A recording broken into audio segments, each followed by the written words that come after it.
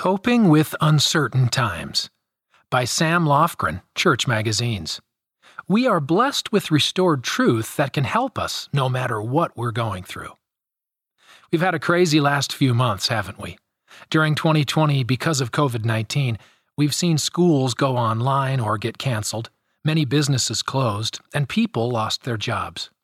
Church meetings got canceled, and temples were closed, and many of us were confined to our homes. It's been a difficult time for many of us, and for many different reasons. I think the hardest thing for me has been the amount of uncertainty I've felt. Will I still have my job? Will we have school in a classroom or online next semester? Will I get sick? Will anyone I know or love die? How long will all this last? The week before the April 2020 General Conference, when many of us were in the midst of quarantine, I reread the account of the first vision. What stood out to me was how Joseph Smith felt before he went to pray. I tried to imagine myself in his situation, having a huge question but not knowing where to find the truth. I saw that Joseph was experiencing a lot of confusion and uncertainty, just like me. While our situations were very different, I really identified with the sense of confusion, uncertainty, and great uneasiness that he felt. Reading about his feelings before he went to the sacred grove made me think about how glorious it must have been for him to receive such a clear answer to his question. He didn't have to wonder anymore. He knew. The first vision didn't just bring peace and hope to Joseph regarding that one question. It has blessed all who have heard the gospel and strive to live it. Reading Joseph's experience made me think about the ways the restoration has blessed me personally when I am going through trials or have questions. Blessings of the restoration. One blessing we've received is the Book of Mormon.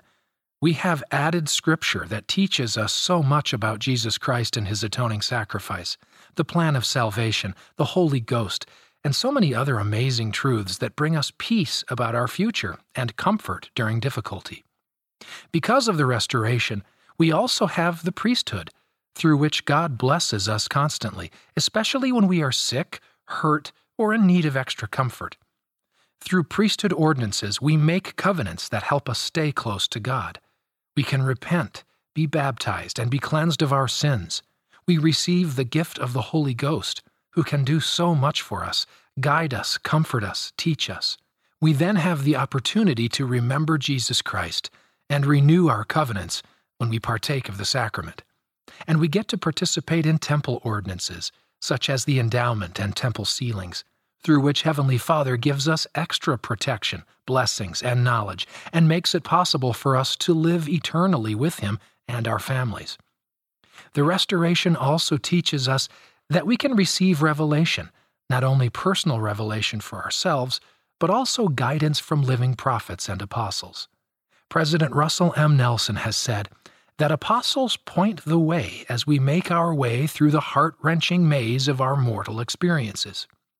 There are so many other ways that the restoration has blessed us.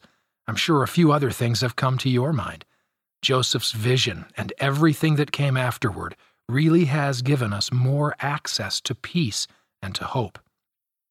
Elder Jeffrey R. Holland of the Quorum of the 12 Apostles has said, "Because the restoration reaffirmed the foundational truth that God does work in this world, we can hope, we should hope, even when facing the most insurmountable odds.